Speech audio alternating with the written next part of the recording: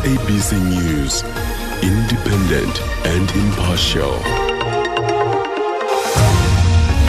Top stories. Minister Mkhize laments corruption allegations in PPE tenders, and Cosas in Limpopo rejects reopening of all school grades today.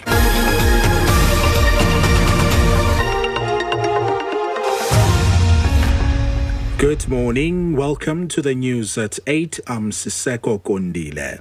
Health Minister Dr. Mkhize has reiterated that healthcare workers should not be exposed to the coronavirus in their working environment without the necessary training, support, including the provision of PPE. Over 27,000 healthcare workers have contracted COVID-19 since the start of the outbreak in South Africa, while over 16,000 have recovered. 240 of healthcare workers have died from COVID-19 related illnesses. Mkhize says a zero-tolerance approach should be adopted in fighting corruption related to PPE tenders. Corruption insofar as the COVID-19 resources are concerned, in particular in the procurement of the PPEs, we will do everything to make sure that our systems are able to prevent any corruption, that where there is, we will be able to investigate to the extent that is possible and cooperate to make sure that we expose and uproot all the corruption. So there is no way we can actually have a compromise on the matter. I think it's important for us to make that statement quite categorically to the rest of the workers out there, that we stand with them in the fight against corruption of any form. The Congress of South African Students, Cosas in Limpopo, says it rejects the resumption of all school grades from today as part of the 2020 academic year.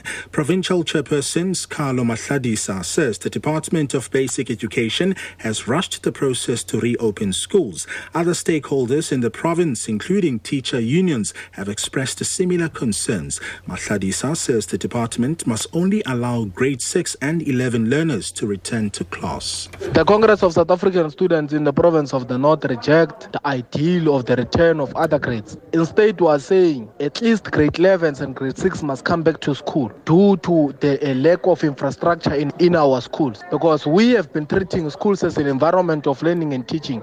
But if we can have learners who do not have classes which will accommodate them, then on its own, that is a crisis. We are saying the department must not be in a hurry. Spokesperson for the Education Department in Limpopo, Titimalo Twene, says all systems have been put in place for the reopening. The Limpopo Department of Education is happy to welcome other grades back to school. Most of those returning were last in class in March, and this is why it is important that they get introduced to standard operating procedures for the management of COVID-19 in schools. Some learners have already started getting orientation on the new normal, and the rest of the week will be used to continue with orientation for those who are new to the practice. We have stocked enough COVID-19 essentials for learners, educators, and support staff in schools, and distribution to our second areas has been finalized.